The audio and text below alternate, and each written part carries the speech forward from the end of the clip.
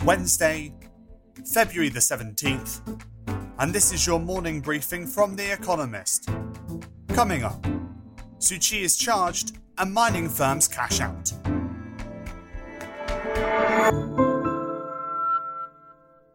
First, the world in brief.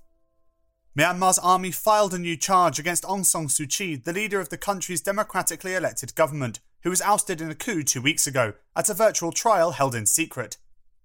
She supposedly violated the country's national disaster law. This new accusation comes on top of an obscure charge for having imported walkie-talkies illegally. 2 pro-democracy activists in Hong Kong pleaded guilty to charges related to protests in August 2019 against increased control of the Chinese territory by the government in Beijing. 7 more, including Jimmy Lai, a newspaper tycoon, pleaded not guilty. All 9 face charges for organising and taking part in an unauthorised assembly. Each charge carries a maximum sentence of 5 years. A Dutch court struck down a nationwide curfew imposed in January to battle COVID-19, ruling that the situation did not justify such restrictions on freedom of movement. Mark Rutte, the Netherlands Prime Minister, encouraged people to still abide by the restrictions, describing them as simply necessary. The curfew led to mass protests in late January. Mining firms are choosing to return cash to shareholders rather than gamble it on new projects designed to increase output.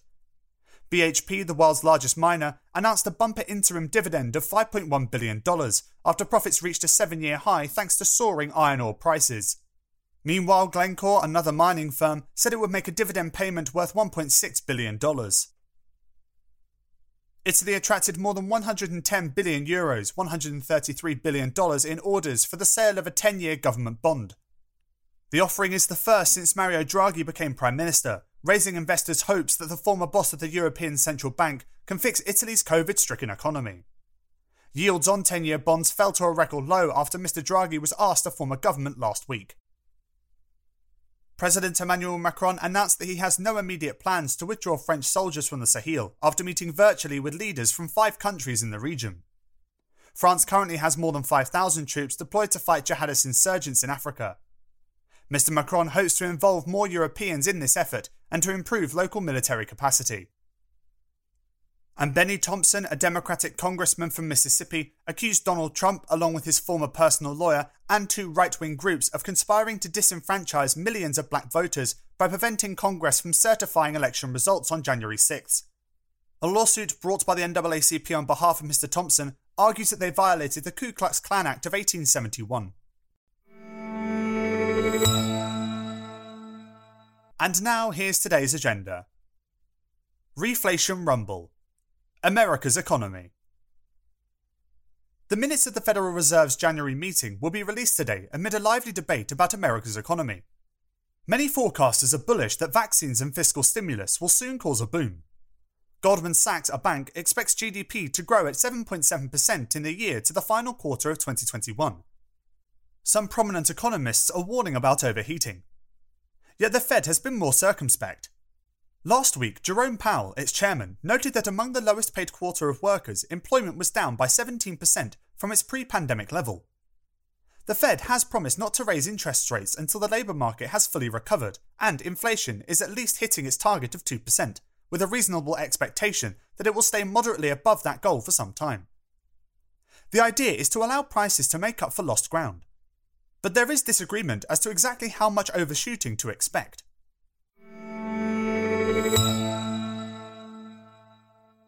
Super Mario to the rescue? Italy's new government. Today, Mario Draghi steps into the gladiatorial arena of Italy's parliament for the first time as a combatant.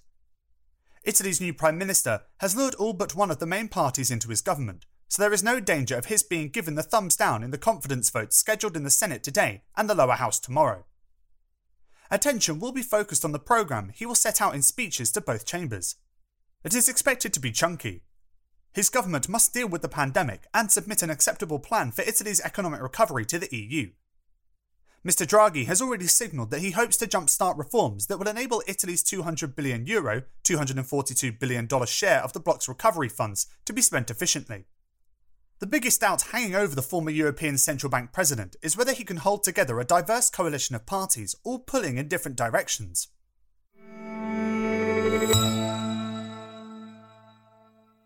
Enemy within. Myanmar's army cracks down. Today, hundreds of thousands of Burmese will flood the streets of Myanmar, as they have every day for the past week and a half, to protest against the military coup on February 1st. They want the generals to release Aung San Suu Kyi, the civilian leader who remains under house arrest, accused of improperly importing walkie-talkies and now of breaking COVID-19 regulations. Her real crime? Her party, the National League for Democracy, won last November's election in a landslide. The army, which claims widespread fraud, promises to hold a new vote after a year-long state of emergency. People are not buying it. Civil servant strikes have brought some government functions to a grinding halt. The army has arrested more than 400 people and given itself sweeping powers to detain suspects and search private property. Armoured vehicles and troops now patrol the streets, armed with water cannons, tear gas and rubber bullets. Such intimidation tactics seem unlikely to deter protesters.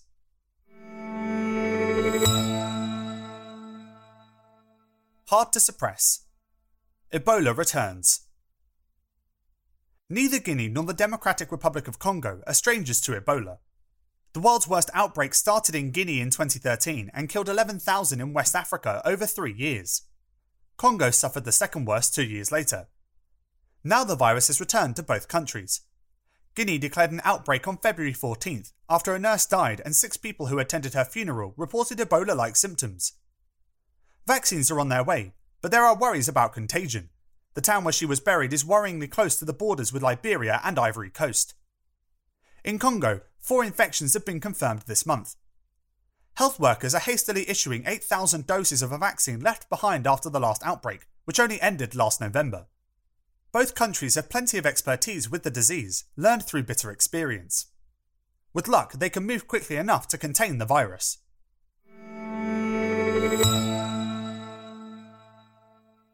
Mixed reviews. The EU's trade policy. European policymakers insist that their objective is open strategic autonomy, whatever that means. It certainly smacks of ambition, but does not explain what the European Union will do when openness and autonomy conflict. Today, Valdis Dombrovskis, the EU Trade Commissioner, will try to clarify when he unveils the results of the EU's trade policy review, which started in June.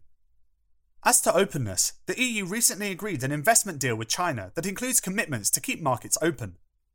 Its push for more autonomy involves new policies to defend against the effects of foreign Chinese subsidies and tougher enforcement of existing ones. The EU will also develop rules to weed out human rights abuses along international supply chains by introducing mandatory due diligence for companies. One draft of the review reportedly goes further by suggesting a block on imports made with forced Uyghur labour. The Chinese and everyone else could be forgiven for remaining a little confused.